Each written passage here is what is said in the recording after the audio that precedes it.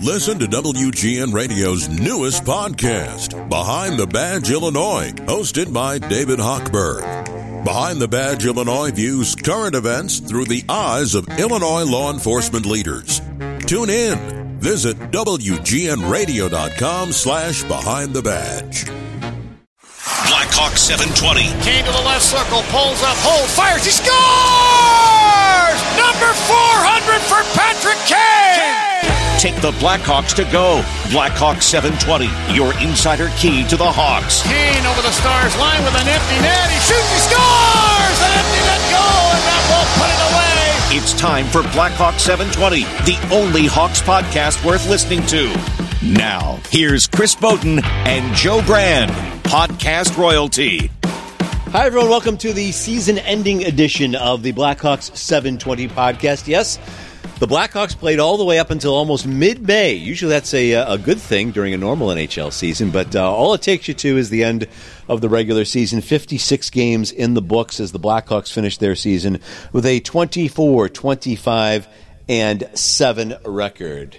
Chris Bowden here along with Joe Brand as we have one foot out the door heading into summer and an off season. But Joe, these last two home games against Dallas, we'll get to the fans in a minute. But from a season wrap-up standpoint, those last two games against the Stars were kind of the season in a nutshell. The Sunday game that they ended up hanging on to win, that's usually how they did it during the course of the season. And then Monday night, 2 goals in the first minute and a half of the game. We're having fun. And a 2-goal lead entering the midway point of the third period as well, but it disappears within the span of a couple of minutes. Difficulty holding on to a third period lead, unlike the night before. And then a 4-minute power play at the end of regulation, carrying into overtime that comes up absolutely empty, not even really that dangerous.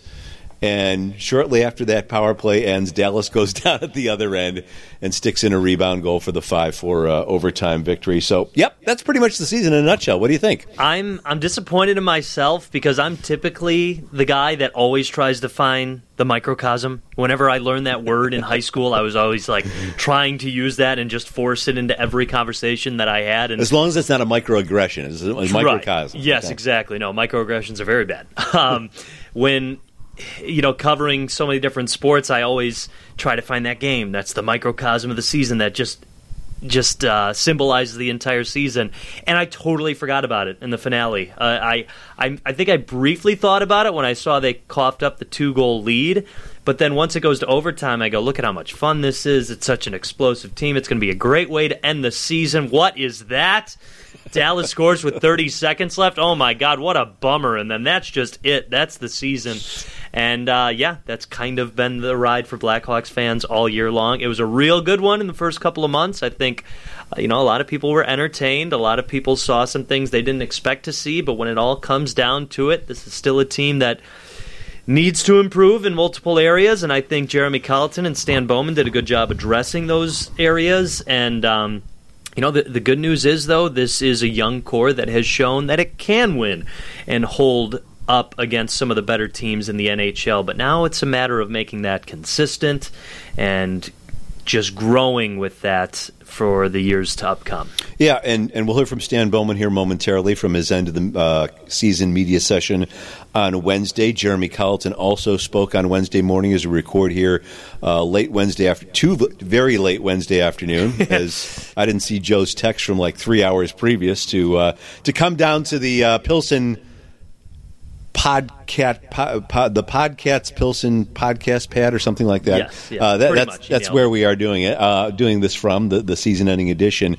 But and we'll also hear from Patrick Kane, as he was among 8 or 9 players that spoke with the media for the final time on Tuesday. So Stan coming up. We'll also hear from 88 and the head coach here shortly. But the other great thing about those final 2 games is, they got about 3,800, 4,000 fans into the building. And it was really great to see, because it takes you all the way back to March 11th, 2020, when we were looking around that building, wondering when the next time was we were going to see fans. A day before the NHL and pretty much every sport paused their seasons, their schedule, and Chicago was the last team to give a green light to the Bulls, the Blackhawks. Every other NHL team had something in place where fans were welcomed in. And just being there once again, it wasn't the roar of 22,000, but to be there when Jim Cornelison in person was there singing the national anthem, and Frank Pellico was there playing the organ, shaking the rafters with some of those notes, and even though the crowd noise didn't shake the rafters equally, to see the fans point to the flag at the right moment of the anthem, and just to hear that, it was, kind of a chilling experience to be back there and soaking it all in. And I said this on the broadcast, too. I even got a little teary-eyed just because the wait had been so long, and also that it was a sign that we're getting out of it, finally, and that better days are ahead. And it was really cool to have the fans back there. And again, I said this on the broadcast as well, that we knew fans were back in the building when there were 2 minutes to go in regulation of a 4-4 game between the Blackhawks and the Dallas Stars, when the Detroit sucks chant starts making its way through the United Center. That's when you know fans are back, Joe Brand. Death, taxes, and Detroit sucks, I believe. Boy. It was I just looked over at Troy and I started laughing just because Detroit has nothing to do with what was going on the ice below us in a nail-biting game.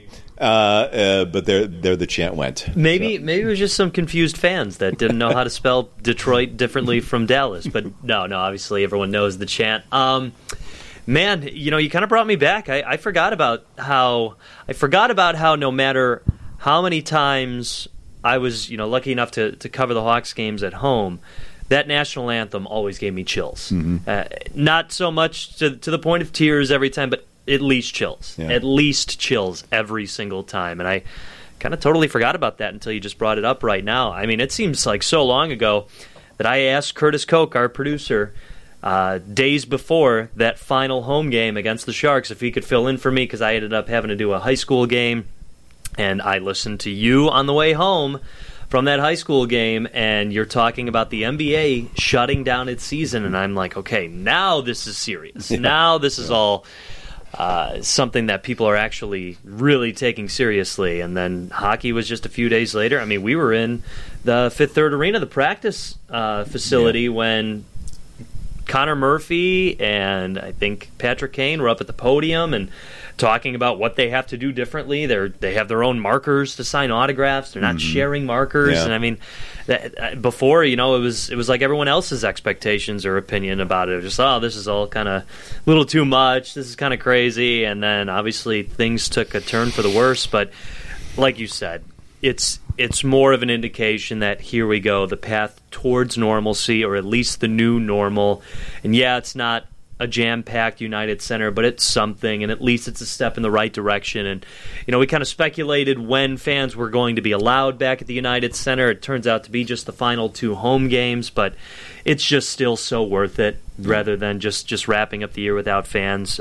So good job on that. Also a good job on the Blackhawks this year for not really having any serious COVID outbreaks. Right. There were a couple of positive tests, and some of them were false and false negative, but good on them for following protocol. Even if you do follow it to a T, there's a chance that you could put a player or a team in jeopardy, and the Blackhawks never hit that. So kudos to them. It's always a pretty well-run organization, and from top to bottom, and that's just another example of it right there. And unfortunately, the way it ends isn't towards the playoffs. And like you said, normally this is the time where we start talking about the first or second round, and I was kind of actually surprised when they asked Kirby Dach about it in the post game. Where do you want to be next year? He's in the playoffs. Yeah. In the playoffs. Yeah. This day right here, I want to be in the playoffs. It's like, oh yeah, the schedule's a little altered over, but I like to see that mentality, and I know we'll get into what the players say and everything, but I think the general consensus from everyone that talked after the last game, and then a few days after that, is everyone's kind of in full agreement of where this team is at right now and where it has to move forward, and I think that's positive. Yep, and good on Kirby for taking that answer, taking that approach, because the question about it was, leading into it, was about specific individual numbers. Where do you want to be next year? And he just shoved all that aside, and he just said in the playoffs. And he's come up with a couple of those responses from a greater team aspect of things rather than individual. And we don't know what kind of individual numbers Kirby's capable of putting up. He's never even had a training camp so far in his first 2 years in the NHL. And he's looking forward to that as well, as they shut him down with 4 games to go in order to get some of that scar tissue cleared up, healing it that was kind of impeding him. But for the here and now, let's hear from Stan Bowman, the president of hockey operations and general manager, as he met with the media. This isn't it in entirety. We didn't think you wanted to listen through 22 or 25 minutes. It's only about 13 of Stan. And again, we'll have some longer listens with Patrick Kane and Jeremy Colleton a little bit later on. But as you'll hear with Stan, he's asked about, kind of a couple of lightning rod figures on his roster in Dylan Strome and Nikita Zadorov. Everyone certainly has their opinions of those two players. Dylan having a disappointing season, even by his own account, and Blackhawk fans got exposed to Nikita Zadorov, the player that Colorado Avalanche fans came to know over the previous couple of seasons. So Stan's asked about those two players individually, how this team can take its next step. A team that dressed 10 rookies in each of those last 2 games against the Dallas Stars. A little bit of the latest on Jonathan Toews, and it's nothing like a big reveal, but you'll hear what he had to say when asked about the Blackhawks captain. Also, the goaltending picture here moving forward, how much more we know now than we did 5 months ago when they gathered for training camp, and a huge question marks hovered over that particular position. But here Stan begins by talking about the development of the many, many young players he brought on the roster this season. I guess the biggest thing I will say is when you're a young player, the challenge is to try to not just get a game or two in the NHL, but you want to establish yourself as a regular player. So the one benefit we had this year was we had games essentially every other day. And once they got going early in the year, they got into a bit of a rhythm. And I think we saw some of those young players. They really performed well in the beginning. I think, you're trying to prove yourself. You're probably attention to detail is very high. You want to do the right thing. And, once you get to the middle of the season, you've played a lot more games than you normally would in a 6 or 8 week period. So I think what ended up happening was some of our guys, the term is hit the wall a bit. What that means is they probably can't find the consistency because they get worn down a little bit physically, but probably more mentally with the stress of continuing to perform almost day after day after day. You never get that break. In a normal season, you'll have a 3 games a week. Maybe you'll have the occasional week when you have 4 games, but sometimes you have 5 days off between games. So you get that time to reset. And I think that probably would help younger players a little bit more, but we didn't have that this year. So, the part that I'm happy about was the fact that we had so many young players that not only got the opportunity to get in a game or two, they played a long stretch of games consecutively. And we talked about it coming into the year, that was going to be important for us to have some players step forward. And I think we had even more than we expected who came through and were big contributors. Where do you think there are areas to improve? If you look at shots on goal against, if you look at how at the scoring with 5-on-5, perhaps the PK, what are those areas in your mind looking back at the season, and how do you plan to address them with personnel? I guess I could answer that a couple ways. The first part of it is, we need to have improvement probably across the board. I mean, there were aspects that we did well, but I think probably finding consistency, in stretches, both special teams were really dominant over periods of time. Probably didn't have the ability to stretch that out for the whole season. Our power play was I think we ended up in the top 10, but for the first probably 30 to 40 games, we were in top 5. So the power play wasn't as strong down the stretch, and the PK was kind of the inverse of that.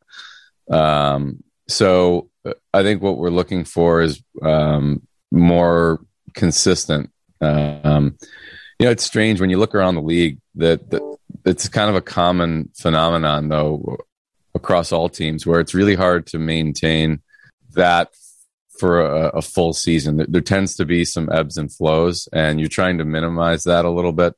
As far as goals against, I mean, that's something we want to work on as a team. We know that.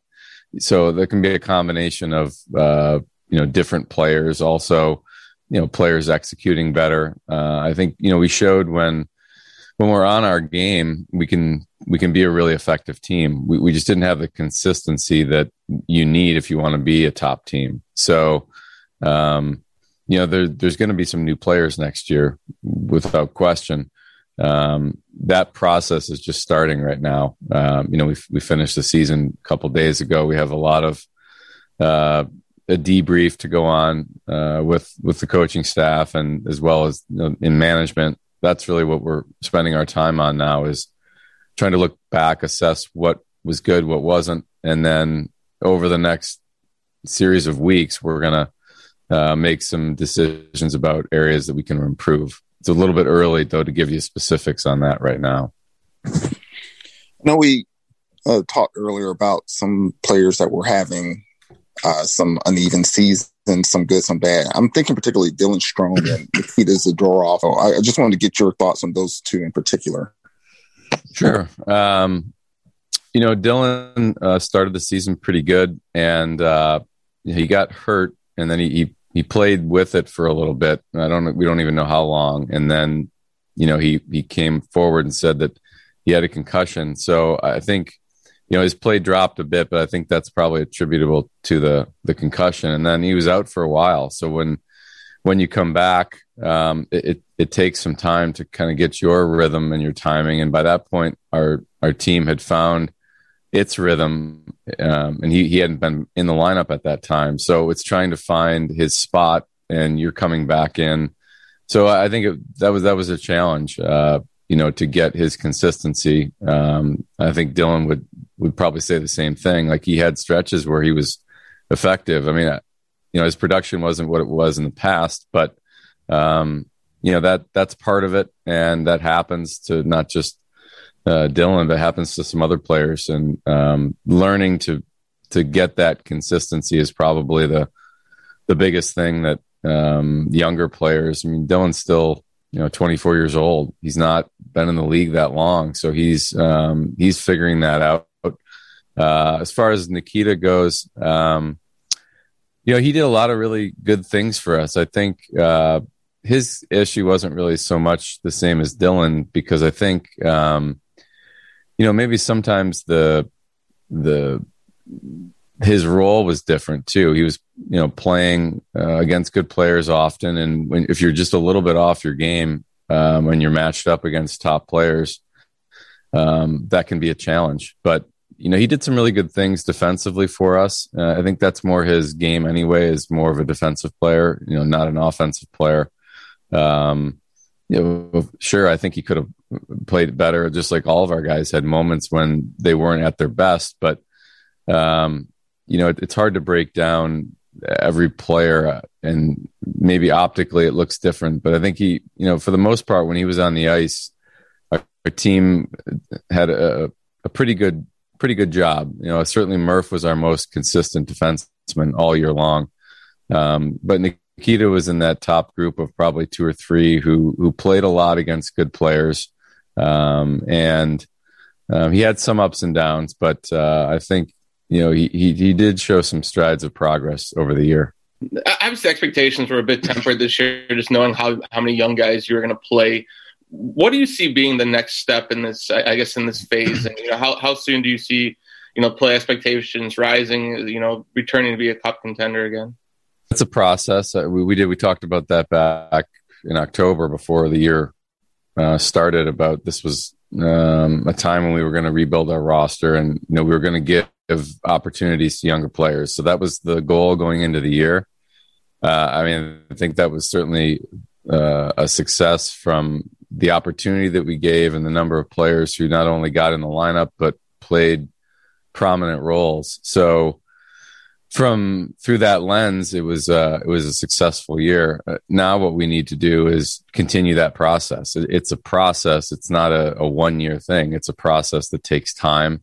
It's hard to map out the exact timeline on it because this was a bit of an unusual season.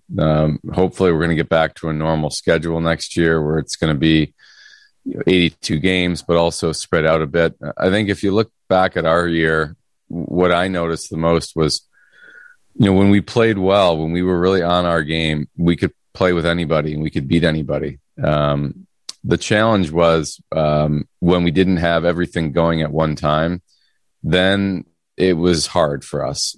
So our minimum level of performance isn't as high as some of the top teams. So if you look at those top teams, Tampa Bay, Florida, Carolina, they can play at like 70% and still find a way to win the game. And I feel like with our group, if we were playing at 70%, we wouldn't win those games.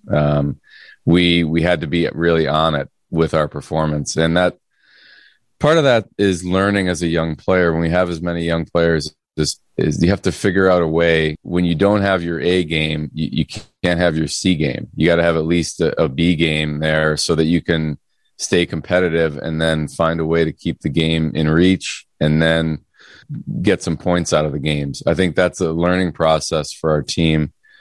That's really what I saw, what happened. So when we were playing well for that stretch, if you look back, I think everybody was really focused. Their details were good, and that gave our team a chance every night.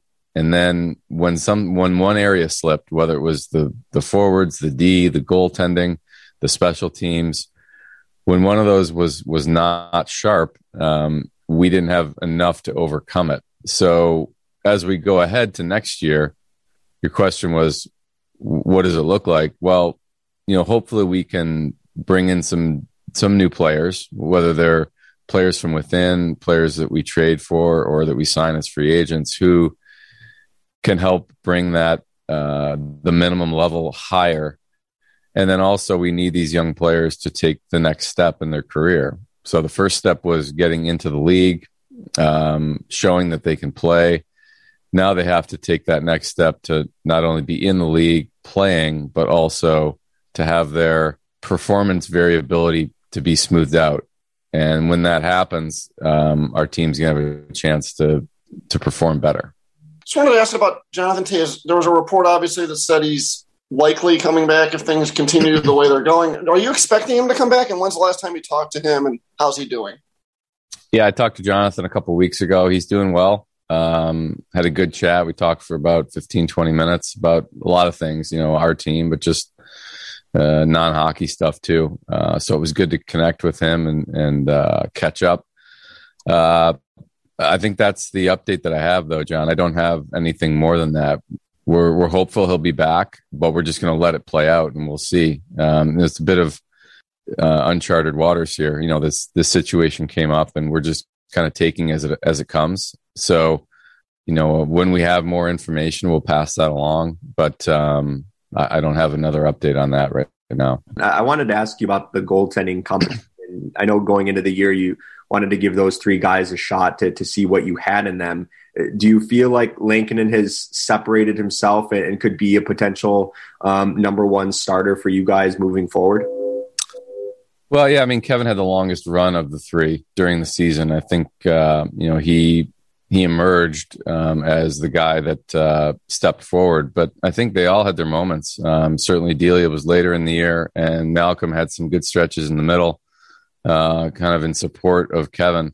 So, that was an unknown coming into the year, how it would play out. But I remember saying early on that we don't really know at this point which player is going to emerge or if one or two of them will. And I think Kevin probably took the biggest step forward, but I'm not sure that any of them took a step backwards. I think it was great to see, Kevin take that. It was a big workload, a lot of games in a short amount of time, and his first experience with NHL action. I think he handled it well. So, we want everyone to look to be better. So I think we're going to challenge all three of them. to step up their game. But I think when you look back at this season, I think you have to be content with the way the goalies performed. So now all these young players have been thrown into the fire. That's what this season was all about, and a good number of them just got a taste of, okay, this is the league. This is the caliber of player, caliber of opponent that we're going up against, and the Blackhawks in this division certainly got their heavy doses of that with the likes of Tampa Bay and Florida and Carolina. And, now there's the word rebuild was used heavily, often going into this season, youth. But now, as we enter training camp of next year, there's a higher level of expectation, both from an individual standpoint and from a team standpoint, of what guys, now that they have that knowledge, what, not so much a Pius Suter, but what Philip Kurashev has to do to take the next step. Brandon Hagel as well, although there's not a whole lot you can complain about in terms of Hagel. But the other guys like the Hardmans and the Entwistles and, the long list of defensemen from Kalynuk to Mitchell to Beaudin, just to name a few. Now that level of expectation gets raised, and we'll see how much better they are now that they'll be a little less green when they report to training camp in September. Yeah, I think the most important thing is, this is just the floor. And the next step has to be an actual step. It can't be, we're still figuring some things out. I mean, that growth will still be there. But again, this is a team that showed when it's firing on all cylinders, it can still compete with some of the better teams in the NHL. Now, granted, the majority of that was happening towards, let's see, the 2/5 of the season, 3/5 of the season, if I'm really breaking down the fractions. And Stan Bowman and Jeremy Colleton both said, we still need to get to that level where,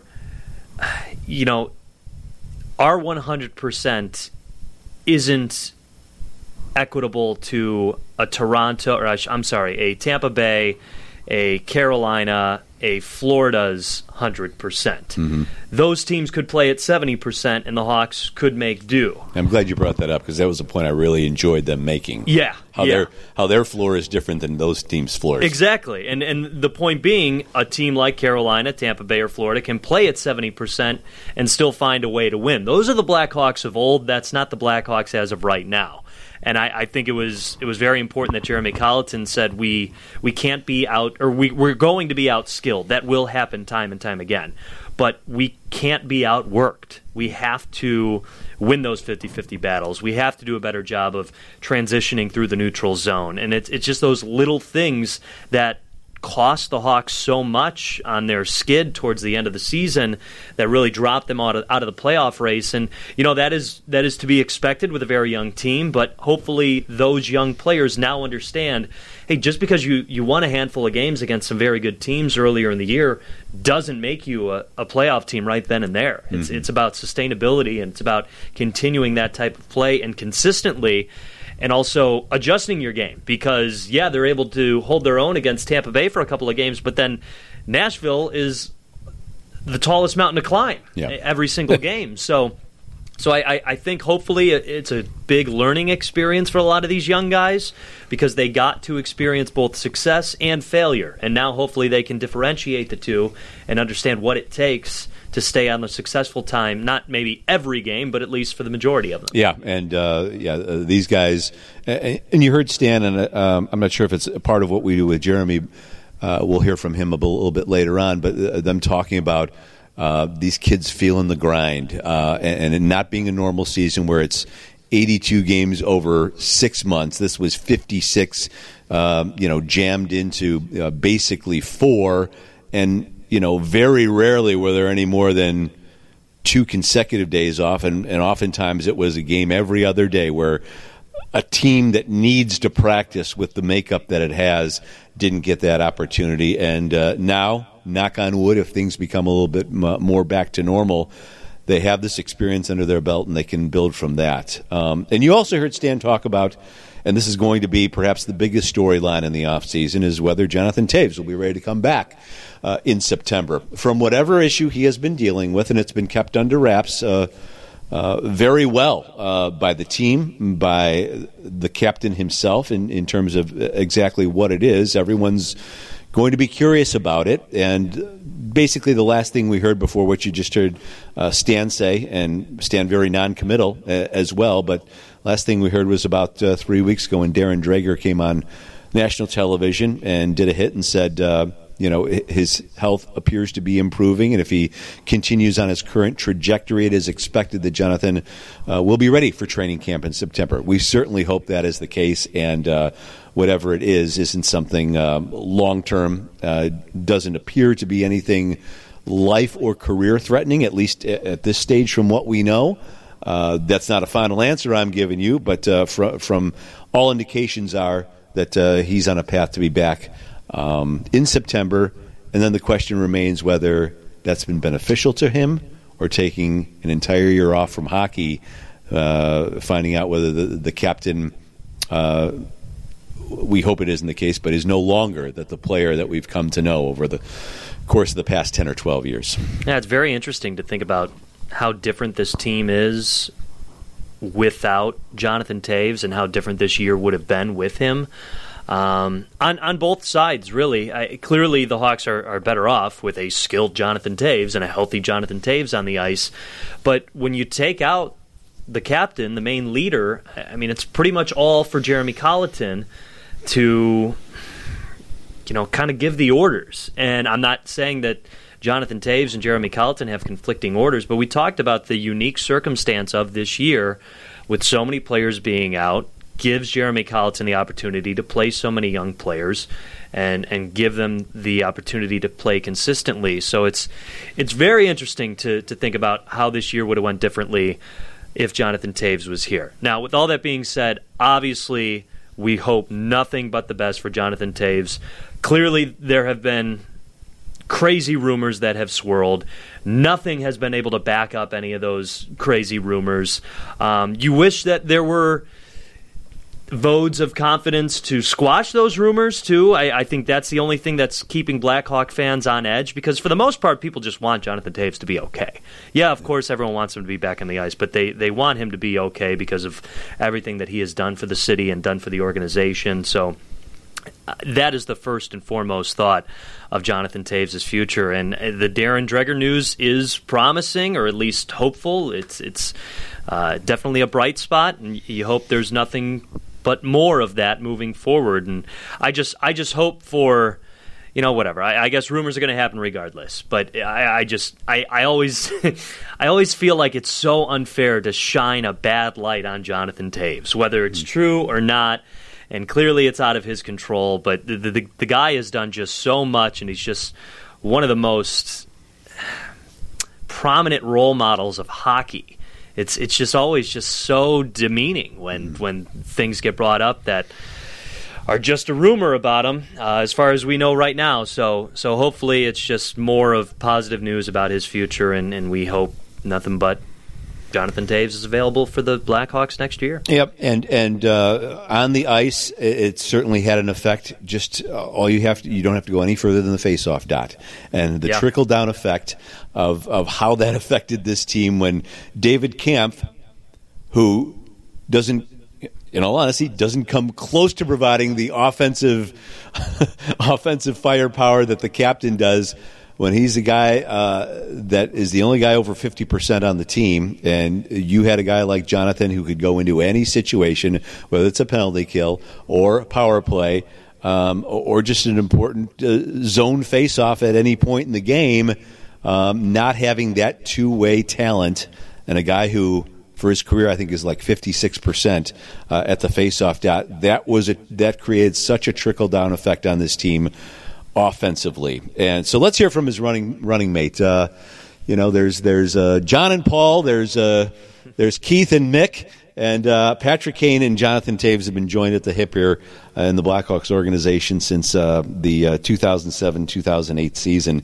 And Patrick and everybody obviously missed him. So let's hear a little bit from Patrick Kane in his session with the media on Tuesday. And he talks about the difficulties that they had in any situation, not having a guy like Jonathan out there on the ice for the entire season, and what a trickle-down effect it had.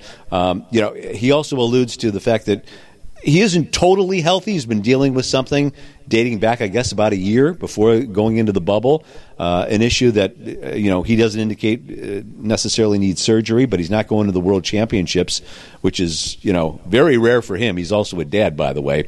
So here he touches on a number of subjects about how this team can improve defensively. And I'll circle back to that when Patrick's done, before we hear from Jeremy Colleton as well. The absence of Taves and the greater leadership role that Patrick and some others took upon themselves also without, Brent Seabrook and eventually Andrew Shaw. The state of the team as he now heads into the final 2 years of that 10-year contract, how he thinks things are going. He evaluates his own season here and a little bit self-critical. The fact that he only had 4 goals over the final 33 games, it just seemed to shut down after he scored his 400th career goal. Nevertheless, he ends up, as we speak here in the final week of the season, I believe, 2nd or 3rd in assists and 6th in points, despite scoring only 15 goals, which is really amazing. Here's Patrick Kane from Tuesday after the regular season ended with Monday's 5-4 overtime loss to Dallas. Obviously, not happy about the goal production, but, I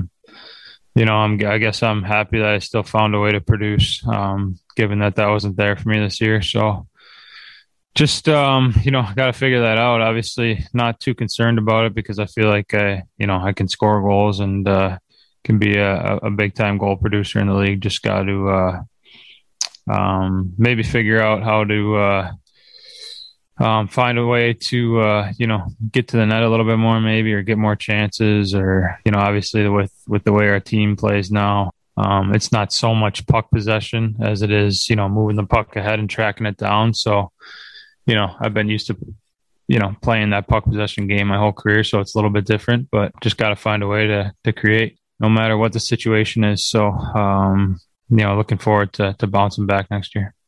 Jeremy obviously leaned on you pretty heavily this year. How are you physically after a season like this? I'm good. Body feels really good. I got, one little issue that, I've kind of been dealing with maybe up until, even before the bubble and playoffs. So trying to figure that out. And, hopefully it's, nothing too serious, but hopefully just get it fixed and not have to worry about it next year. So, but besides that, conditioning and being able to play a lot of minutes, I feel really good about that and happy with where all that is at. You obviously were on board with the rebuild and kind of the statement before the season. How do you feel like it played out, and were you really happy with what you guys accomplished, aside from not making the playoffs?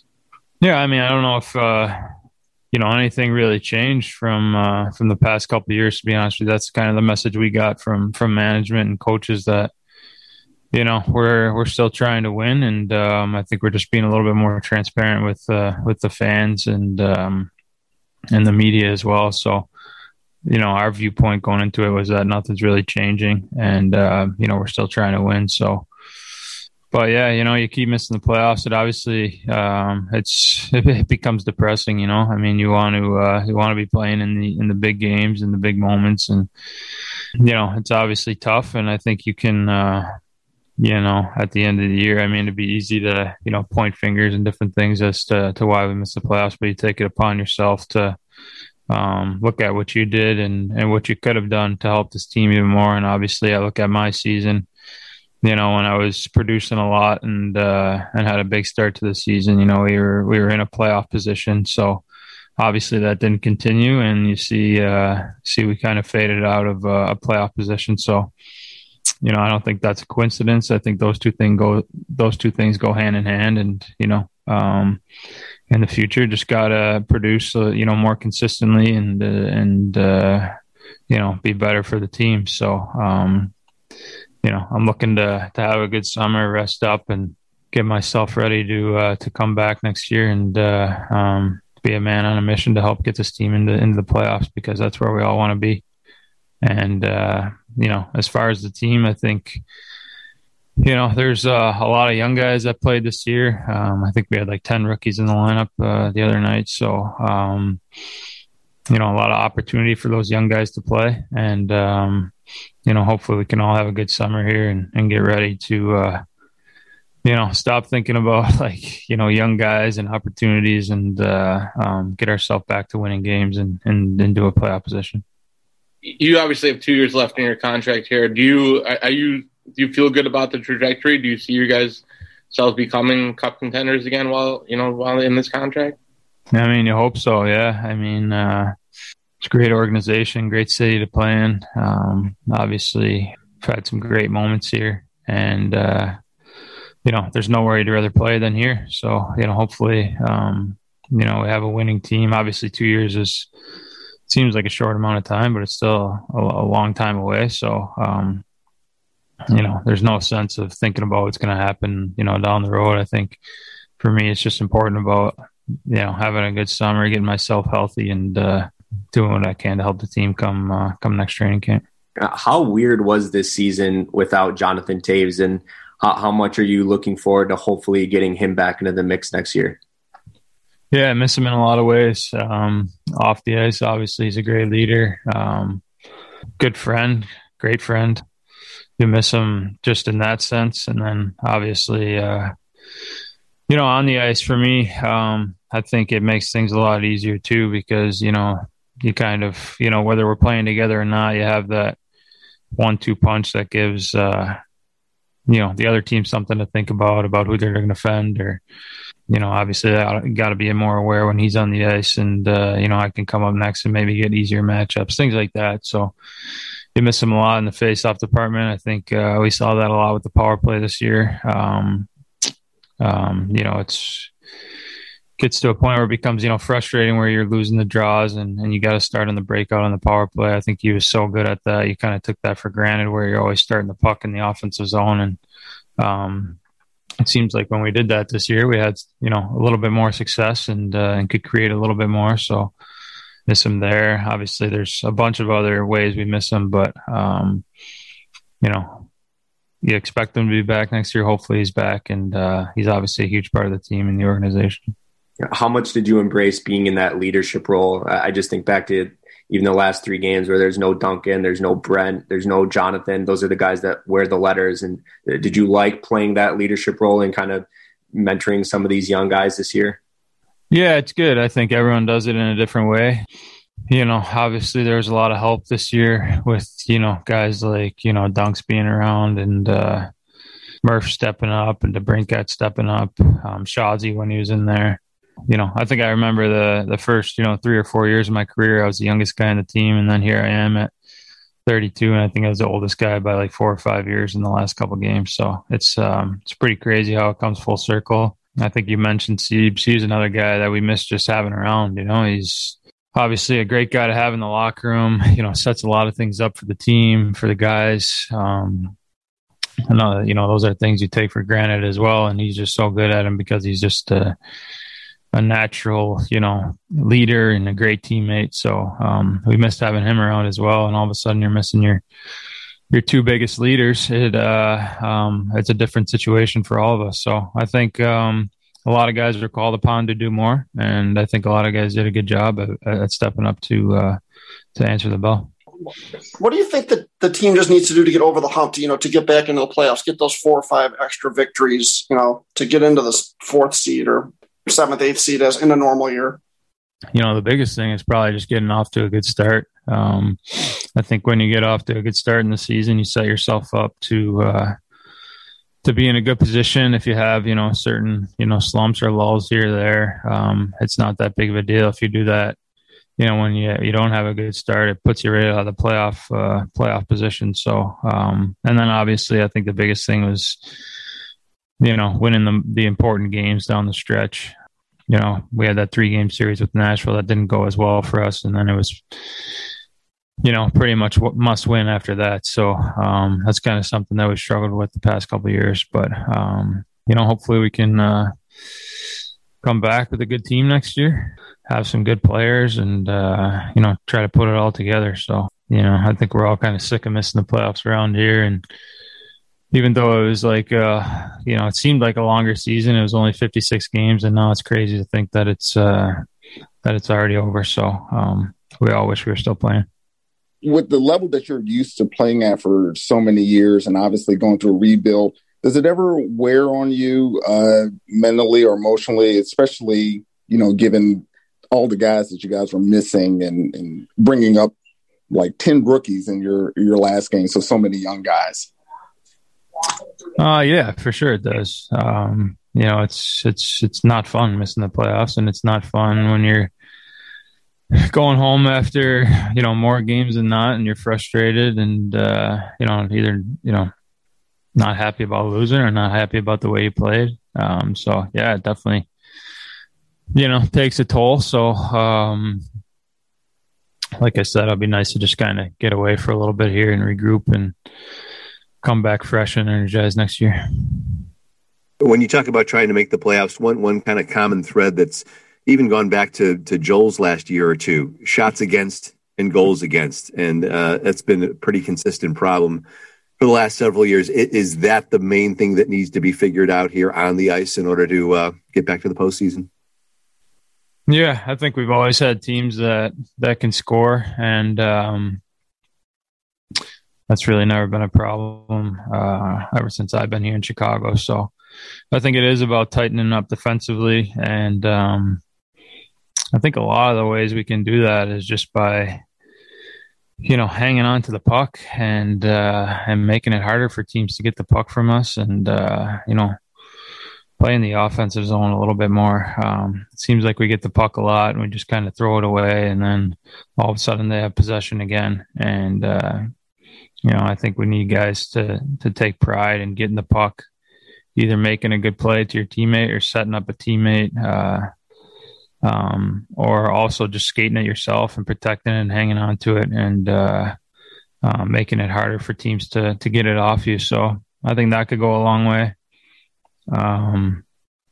But yeah, obviously we need to tighten up our defensive end and what we're giving up in that zone. So I'm sure that's something that will be stressed at training camp and talked about, and hopefully we can be better in that area. So yeah, I asked Patrick there about something that has not unfortunately been changing and has been a common thread here with the Blackhawks missing the playoffs since the 2016-2017 season. And that's acknowledging the fact that it was a greater playoff field last summer when they did get back to play 24 teams instead of the usual 16, allowing the Blackhawks to go in. But this year, they finished 25th in goals against average. Last year, it was tied for 16th. Thank you, Corey Crawford, and thank you, Robin Leonard, because a lot of the same issues were happening in front of those two guys. The year before that, they finished 30th in goals against. The year prior to that, tied for 24th. And yes, some of that has to do also with the absences of Corey Crawford with his concussion things. But shots against per game, they finish right now. They didn't finish because the season is still going on for others. 30th in shots against. Last year, 31st. 2 years ago, 30th. So that continues to be an issue. And even the numbers were starting to slip when Joel Quenneville was still here. We started seeing defensive issues and coverage and structural problems. We saw the tip of that iceberg in Joel's final season or two. So people can be critical of kind of the man-and-a-half defensive system that Jeremy's tried to implement here. And he has a ton of rookies that he was trying to coach up and deal with. But first and foremost, more than anything, philosophically, that is something, if they're going to take a next step, is going to need improvement here, or else they'll be sitting out here looking on the outside, from the outside, looking in on the playoffs for the next couple of years. It's something that they definitely need to finally address and fix here. And Jeremy Colleton kind of acknowledged it too when he talking about needing to create more in transition, or if we dump it in, we need to hold it there longer. And I almost wonder if it's kind of a staggered skill set on this Hawks team. I mean, yeah, when you've got Kane and DeBrincat coming down, of course they've got chemistry. They kind of can read each other's minds. They know what they're going to do with the puck. When it's just Kane, or whatever the circumstance is, he's looking for the right pass. He's slowing the action down, and he's not complemented with as much talent as he's been in the past. And the circumstances where they need to dump it in and hold it there longer. A lot of times the Hawks are mismatched size-wise. So it's just kind of that staggered skill set that they got to play to their strengths in the right times. And I think that's what's been difficult for them to kind of create a good rhythm or a good flow offensively, because it's one way or the other. Mm-hmm. And we saw so many times where the Hawks had a difficult time just transitioning through the neutral zone, or not even that, making it difficult for the opposition to enter into the Hawks zone. It's a lot of times they're kind of skating backwards, adjusting to how aggressive the opposing offense is. It's not very preventative, and I think that's what cost them moving on. And you see it in the numbers. And we've also talked about when Patrick Kane doesn't score, this is a much different Blackhawks team. So, of course, Patrick Kane is going to be the leading scorer on this team, but there's a difference between him being the leading scorer and always relying on him to get the offense going. And luckily, Alex DeBrincat filled that role for a good amount this season, but a lot of times it still wasn't enough. I mean, when those guys don't score, it's kind of slim pickings, or it's rookie insert name here scoring their first goal of the season, which was fun to follow along with this year. But those are some of the holes I think you're still seeing in this Hawks offense. And I don't necessarily Patrick's response to that was kind of disappointing to me, because of course you want to possess the puck in order to help those defensive numbers. But first and foremost, you need to you need to get the puck first, yes, and not be pinned into your own zone. So first things first, it's something that does need fixing, because it's not as simple as possessing the puck, because in order to get the puck, you got to prevent the other team from having it so much. Right. And the other factor here, of course, the Blackhawks they had those. That was a year-long issue. Once again, nothing different from January to here, the first week or two of May. But the thing that offset that earlier in the season was, of course, the power play. So we'll split this directly in half, because the success and slumping of the power play pretty much can be drawn at the exact halfway point of the season. Through the first 28 games, the power play was at 31%. No, you can't ask for that to continue. But in the final 28 games, it dropped to 12.6%, about 12.5%. So that fixes a lot of blemishes if that power play is clicking like that. The biggest blemish being their defensive issues. But once that power play dried up, and it also coincides with the exact halfway point of the season, I think, was right after the 3-game series against Tampa Bay, and they headed to Dallas on a 6-game trip against the Stars, the Panthers, and the Lightning. That's when these other teams started to lock it down, start building momentum the second half of the season, and those are quality teams as well. Maybe Dallas not so much this season with all the injuries that they had, but right at that halfway point, we knew March was going to be a challenge, and that coincided with the power play kind of fading off and regress to the mean, I guess is the phrase you can use. Well, how many times have we seen this power play just kind of becoming contagious, and then the Hawks have trouble getting that jump start to get their offense going? Normally, it's just kind of all in a sealed vacuum, and it's only the power play, but I think it can really work both ways. And again, going back to when the Hawks were playing well, it was either they were able to hold their own on 5-on-5 and capitalize on the special teams, or vice versa. And once, like you said, once that ran dry, that kind of took a toll on the team as well. And it goes back to what we were talking about too earlier about opposing teams who have more skill only needing to place at 70% in order to sneak away a victory. I mean, yeah, because you could take a game where the Hawks are out shooting Carolina, but you give the Hurricanes a couple of power plays, and they'll probably capitalize, and then that'll make the difference in the game. So that is another feature that's going to separate the Hawks from really good teams, or until they get to become a really good team, and then they can capitalize on those opportunities and really make something of it. Yeah, and the other speed bump that happened special teams wise was the penalty kill was pretty good at the start of the season. Then they fell into a vacuum, a 15-game stretch where they allowed 17 power play goals by the opponents in 15 games. Ended up pretty well. They only allowed 7 power play goals in the last 23 games, but they were also a lot more disciplined. They weren't going to the box nearly as much. There were several games there where they had I think there were two games recently. I think even one of the first game against Dallas here this past weekend, they didn't have any penalties at all. There was another instance, I think, like that in the final weeks, but most of the time, Hawks were only taking 1 or 2 penalties a game, so that certainly helps the penalty kill as well. Obviously, one of the interesting storylines that we touched on was Jonathan Toews. The other interesting things here is how the Blackhawks are going to proceed with Dylan Strome, who has 1 year left on his contract that he signed right before this season began, right before the opener, as a matter of fact. A great season of opportunity for Dylan with Toews out, Doc out, as it turns out, until late March. But all Dylan was able to do was score 9 goals, 15 points, and he was a healthy scratch for 4 of the final 10 games.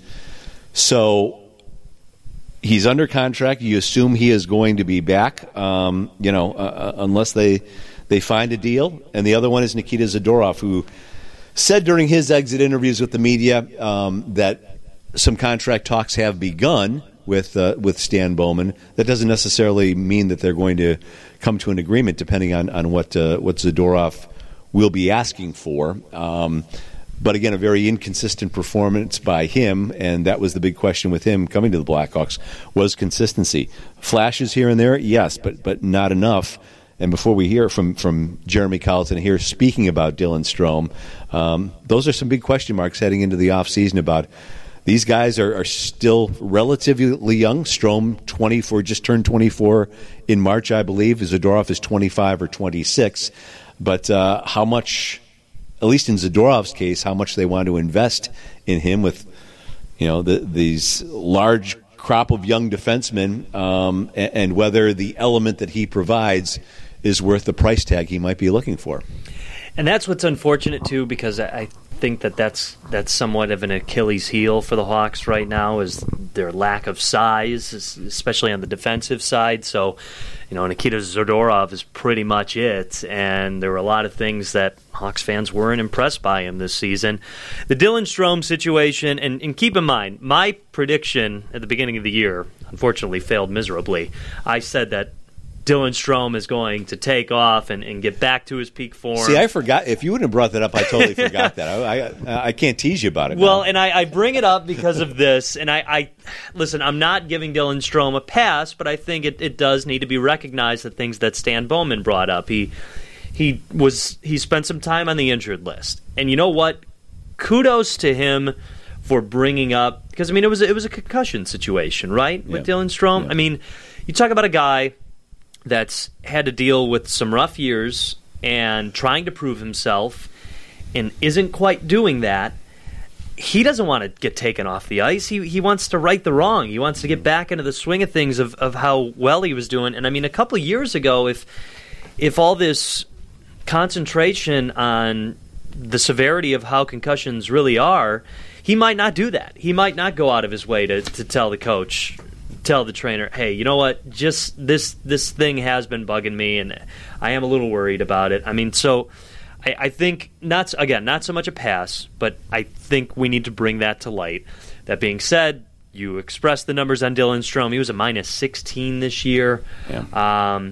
And it was a tough year for him, also playing out of position. But I don't think that Dylan Strome hasn't had his chances even before this year.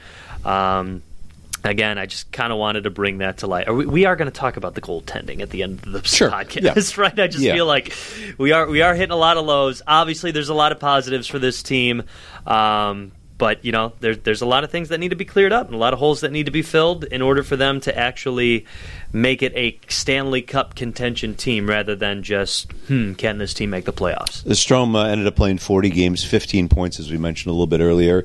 He provided that sliver of hope in the last game with a goal and an assist. So, Dylan Strome, I would think, will be back. But, this was going to be an important season for him. It didn't turn out as it did. And, now the competition will ramp up for him if he's still on this roster come training camp in September. Without further ado, let's get to Jeremy Colliton before we wrap up and give some final thoughts here. Jeremy, again, not everything that he shared with the media. We've kind of pared things down to about 10, 11 minutes here, but among the topics here, closing the gap. You'll hear him also talk about trying to close the gap. That's the next step when it comes to elite facing those elite teams and closing the gap with those elite teams. How much progress was made defensively here? You'll hear him expand on that a little bit and fulfilling the identity he wants this team to have. I asked him that question that you'll hear coming up here. But again, first and foremost here, we begin with Jeremy Colliton talking about Dylan Strome's season. Stromer's still a young player. He's a great kid. I like working with him. Obviously, we can all see the offensive skill and vision that he has. It's just, as a young player in the league, still trying to find a consistency and being able to contribute and help the team win, even when you're not producing. And this year didn't come as easily for him as far as putting points up, and there's going to be times like that. And the challenge is finding a way to help the team win, even when you're not getting the bounces or the pucks aren't going in. So, we'll keep working with him, and we feel there's still upside to his game. But it's, defensively being on the right side of the puck all the time and getting body position and using your body you don't have to run guys over, but to win pucks back and win 50-50s. And that'll be, I think, to me, that's the next step in his development. You got a pretty good look of Vegas in the playoffs last year, and obviously Florida, Tampa, and Carolina were among probably the league's best this year. What do you need to do to close that gap, and how soon can you see that happening? Yeah, well, I think we're getting there. We made some strides this year. I think when you look back to the bubble and that series against Vegas, like, we just felt like we didn't have enough depth. I thought we played hard and we competed, and the details of our game were pretty good, but we just couldn't sustain it at that level for long enough. And so that's one of the things going into this season is we got to develop more players and more guys who can contribute to winning nightly. And so, we played a lot of young guys and they got a lot of opportunity, and it wasn't just, playing the fourth line, getting 8 minutes, or, it was playing big roles. And I think they're going to be better for it in the years ahead, and certainly looking to next year, having more competition for roster spots and style of play. We want to be harder to play against. We want to have more pressure on the puck, play a relentless style, have the capability of being a hard forechecking team, more physical, more guys who finish checks. And especially when you go into playoff series, you got to have that element where you're getting in on their D and finishing and wearing them down. We still, we have some skill guys, and we want to be able to score off the rush and be dynamic in transition. I think there's more to get there, being better on breakouts and things like that. But against teams that really clog it up and they're trying to neutralize our skill with their work ethic and maybe having more numbers back, it's going to be hard to outskill teams. We're going to have to be able to grind teams to create offense and win 2-1 or 3-2. And so we got to continue to develop that side of our game. For you personally, how do you feel like you've grown as a coach this season? I mean, obviously you've faced adversity every single year that you've been a head coach, but how do you feel like you can, take some learning lessons from this year as a coach and apply it into the summer and even next season as well? No, I think every year you go through, you face situations and you gain experience, and that's going to shape you going forward. And you're not going to tackle, the problem the same, probably. There's things that you learn and you try different things. And that's part of, I think I probably said this exact same thing last year in this media situation. Like I need to get better every year. I hope I'm a way better coach in 5 years than I am now.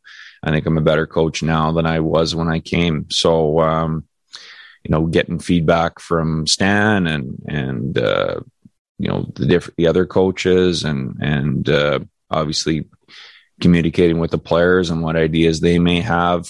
That's part of the process of getting better. And I'm looking forward to it. Well, you said, you want to continue to possibly change things tactically. You're always talking about things like that. Something Kane said yesterday was interesting, just about how he's always been used to playing on a puck possession team, but he seems like, you guys have a tendency to throw the puck away. All of a sudden the other team's got it. Do you talk about that a little bit more, about guys, driving with the puck themselves, keeping on their sticks, and maybe getting a little bit back to that more? Yeah, we want to have the puck. No doubt about that. We want to have it as much as we can. We want to have it in the offensive zone. That's where I think it's not so much about having the puck in your half of the rink. We want to get it in their end and then hold it down there. And so there's a lot of things that go into it. I think we want to be stronger on the puck when we have it, so we can drive it through the neutral zone. I think that's one thing we talked about a lot versus, teams like Nashville who do a good job of having numbers back and clogging it up. We got to be strong so we can get through the neutral zone. Sometimes you're going to have to chip it. Dump and chase that's like the third or fourth option that you want to get to, but it's still better than turning it over. So we want to carry it through neutral zone. We want to carry it into the zone. We want to make plays through the neutral zone, make plays into the zone. Part of how you do that is you have work ethic to force turnovers to get pucks back quick so that you can advance it with less resistance, so you can create more in transition. And then it's easier. You create off the rush, or you're able to drive it deep in the offensive zone. Once we get it down there, we need to hold it there longer. We need to protect it more. We need to use our body to protect it, win 50-50s to maintain possession, change in the offensive zone. That's going to help us be more of a possession team. And when we do that, our skill players, they're going to be put in better positions to produce and have success. To Kaner's credit, he found a way anyway to put up pretty good numbers, but I think he's a guy who's never satisfied. And that's part of why he's so good. And we're not satisfied either. We want to score more goals.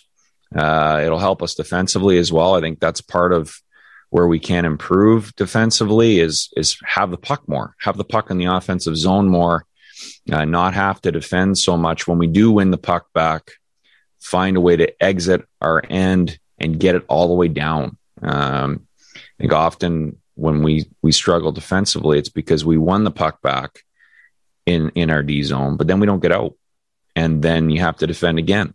And then that's like wears you down, and you end up having to defend tired, and that's when you make mistakes. So, there's lots of room for improvement, and we're going to spend a lot of time in the off season working at that. And obviously, during the season, practice, working on our habits and our details so we can become more of a driving play with the puck. How satisfied are you with the way the team moved toward the identity that you would like it to have, and how would you evaluate the progress or lack of defensively? Yeah, well, we definitely made progress mentality wise. I think that, especially obviously early, skating and pressure on the puck and work ethic away from the puck. And then we had it more, and then we're able to create those transition chances and create more zone time offensively, draw more penalties, and the results followed. And I thought, as the year went on, we had so many, the young players in their first seasons were such a big part of that drive that we had in our team, and such a big part of us being competitive. And I thought as the season went on, the schedule and just the load of games, not so much physically, but mentally, wore them down a little bit. And so we had a hard time keeping that level up. We didn't practice as much in the second half, which I thought details wise, made it hard. Just by necessity, we felt like we needed to give guys more of a rest, but we got to continue to build on that. And that to me, that's how we're going to get to being an elite team again, is by sustaining that type of approach for longer. And a big part of that is just developing these guys, helping them understand what they need to do to have success in the league, them getting more comfortable with, as a professional, how to prepare every night so that even when you're not at your best, your minimum level is higher, and then we can still win with that level. And this year was a big learning experience in that way for us. I mean, defensively, we know we got to keep improving, and so we got to practice. We got to keep practicing, and that's also it's video. Continuing to show these guys the details of the game that are going to help you defend better. I think a lot of it is just continuing to be on the right side of the puck, keep body position. How can you get stops in different situations? And then I think I talked about it earlier. When we do have the puck, we got to advance it. We got to get through the neutral zone. We got to drive it deep, get it all the way in, spend more time in the offensive zone so you don't have to defend as much. I think a lot of the issues that we sometimes have are just because we don't get out clean the first time, whether that's off the entry, like off their forecheck, or after we win the puck back, finding a way to get it out, get it in, and either get fresh guys on or sustain some offensive zone time, protect it down there, and start to build momentum in the game. Jeremy, talking about closing the gap on elite teams. So let's fast forward here to the 2021-2022 season, when the Blackhawks are expected to be back in their normal division. So here's what we're looking at here when we're talking about elite teams. Blackhawks ended up with 55 points in 56 games. Colorado, whose season isn't done, would be in first in the Central Division, 78 points, followed by Minnesota, 75. That's 20 more points than the Blackhawks, and I think they still have a game or two to go as we record here. Nashville would finish third with 64 points. Winnipeg would finish fourth with 61. Dallas would finish fifth with 60. St. Louis would finish sixth with 59 points, and the Blackhawks would finish seventh with 55. And Arizona, which will be in the Blackhawks division next year, just 1 point behind the Blackhawks with 54. There are going to be a lot of elite teams back in the Central Division that the Blackhawks are going to be seeing a whole lot of next season, and that adds to the urgency we were talking about earlier about these young players needing to take the next step. Yeah, and there won't be the extra play-in round like last year to help and save the Blackhawks' playoff odds. Yeah, well, I mean, again, I think Jeremy Colleton puts it well when he said, like you mentioned, closing the gap. Because, again, I think that's what got exposed this year. The Blackhawks showed what they're capable of, but that's in a circumstance where they're playing the best that they possibly can, and the other team maybe is not at 100% at that moment, but the Blackhawks took advantage of the situation. Okay, that's got to be your floor moving forward, and obviously you can't control how much effort the other team is going to give, so you need to make sure you out-effort them on those opportunities that you can. Can I move to the goal? Can we move to the goaltending? Yeah, I just wanted to add that right now it looks like, based on position, the Hawks, when the draft comes about, they'll be around 12th. Okay, give or take a couple of spots there. Yeah, let's go to the goaltending. Along those lines, of all the rookies that you saw this year, let's just pick out a handful. Who do you think ends up being the most impactful player of Pius Suter, of Wyatt Kalynuk, of do we want to throw Ian Mitchell in there? Brandon Hagel? Well, Brandon Hagel. Kevin Lankinen. Ooh.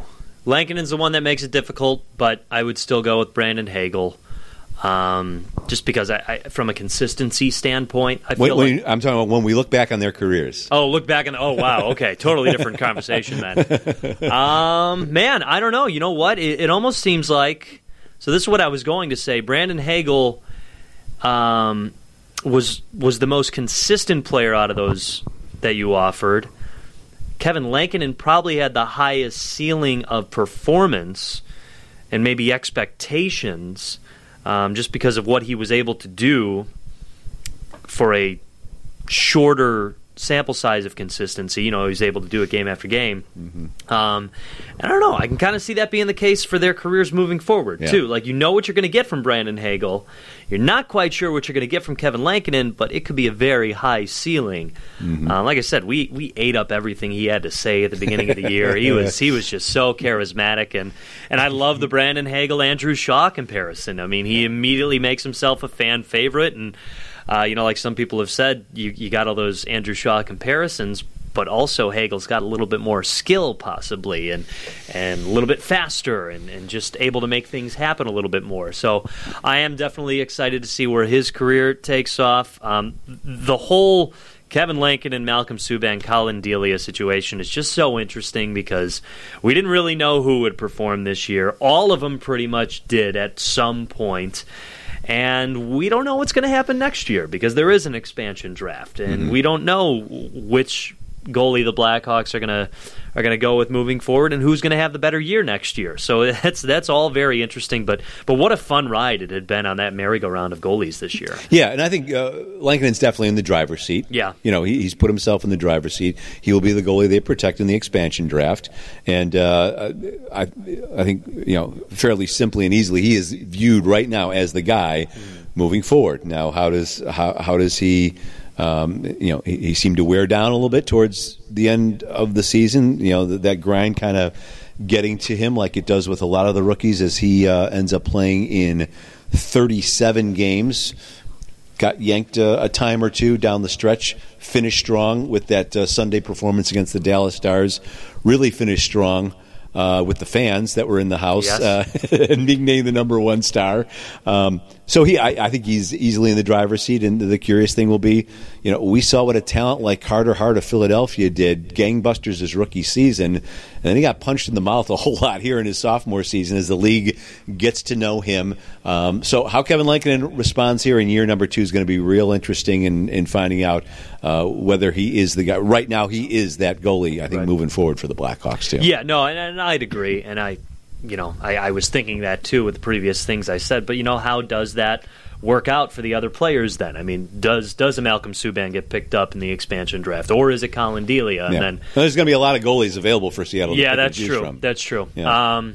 But it just makes it all that much more interesting. And again, we talked about it the last podcast, but Colin Delia stuck with it. I mean, he kept playing a very impressive performance in between the pipes. And I wanted to say this at the beginning of the podcast when we talked about the fans coming back, but as happy as I am for the Blackhawks fans finally able to go back to the United Center, I think I was most happy for Kevin Lankinen, because that's exactly what he said he missed out on at the beginning of the year when he had just daydreamt about playing in the NHL finally, and playing in front of a gigantic crowd. So he finally got that to a limited capacity, but still good on him for getting to experience that, and well deserved too. Well, with that's a wrap on this jumbo season-ending sized Blackhawks 720 podcast. We did hear Plankton on the other side of the door, giving us a meow or two. I'm not sure if you guys picked up on that, but want to thank Plankton this season for allowing us into his den. Yes. Into his den. He does his business, if you will, in this room. And you've taken care of that. I wouldn't even know unless you told me right there. That's good. That's good. There was one podcast where he was performing his business while we were podcasting. Yeah, and then there was also one where he nearly deleted our entire show. That's true. He has jumped on the laptop. Yep. He's chewed off a few keys on this now too. So in a Blackhawk season where the cat was clearly the biggest star on the team with what Alex DeBrincat did, we had our own cat. Maybe that's what gave Alex DeBrincat his extra rejuvenation this year too. Probably we should let him know. Right. Yeah. Right. And Dylan Strome spilled the beans during his media session that Alex was getting married this summer too. Oh wow, I didn't know that. Yeah. So. Missed that part. Reason to celebrate multifold for Alex DeBrincat here this season, because he came back with a bang, and it's just further. We don't think Patrick Kane is going to have the goal scoring troubles that he had in the second half of the season carry over into next year. But if anyone's an example of, if you have that type of talent and you have a down year like DeBrincat had last year, man, he came back gangbuster. So I think obviously the biggest star of the Blackhawks shortened season here was Alex DeBrincat. So with that, we bid you adieu. We hope you have a great off season. Thanks as well, again, always to the guy who starts this podcast off with the best voice in the world, Ernie Scatton, setting the tone on this Blackhawk 720 podcast, as well as to Curtis Koch for all his great work throughout the season once again in making all the edits that we force him to make here and putting the interviews together between Joe and I just jabbering away. And Joe has himself a busy summer coming up, too, with see, that was a reason I was late today. I thought Kane County had a 1 o'clock game. It was just a inter-squad game? Yeah, well, preseason. We welcome the Chicago Dogs to Kane County. The Dogs. Yes. We have cats and dogs here. I'm going to be using that a lot. On our cats podcast. And dogs. I thought it was like a regular 1 o'clock start here. And, Joe's all the way out in Geneva, and I missed his text, so I go to reach out to him at 4 o'clock. Let me know when it's okay to come to the podcast pad. And I reach out, and he had texted me some 2.5 hours earlier that he was on his way home. So as we wrap this season up here on a late Wednesday afternoon, we want to thank all of you for listening and your loyal podcast listenership.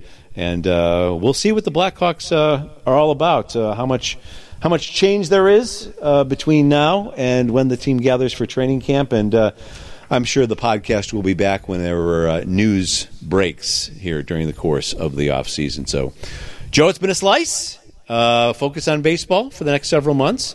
And hopefully you're not called to part of our storyline early in the season was you also being a teacher.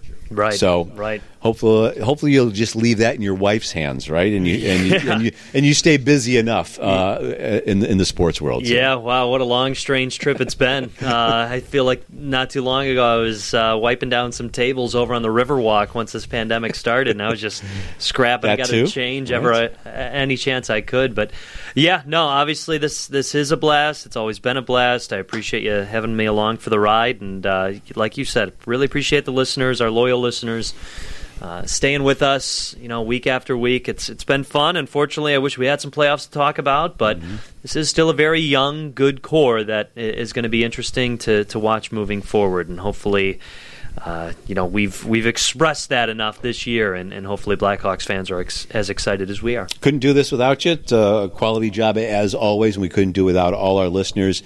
And perhaps the best thing about this is we don't have an exact date we'll have our next podcast as we head into the offseason. But I'm sure normally the time we look at the schedule. Yeah. What about this day? How about this day? Without even talking about it beforehand as we figure it out as we're talking on the podcast. But this will sit and hold for a while until news warrants that we freshen this thing up. So, again, thank you for all your listenership. Enjoy the rest of the spring, the summer, the entire off season. And until next time, for Ernie, for Curtis, and for Joe and Plankton, the podcast, I'm Chris Bowden. Thanks for listening, everyone. How about that? He's won it. The Hawks win the Stanley Cup. Thanks for listening to the Blackhawks 720 podcast. Tell a friend, subscribe, and join the conversation. And follow the guys on Twitter @BowdenTweets and @Joe_Brand1. That was great.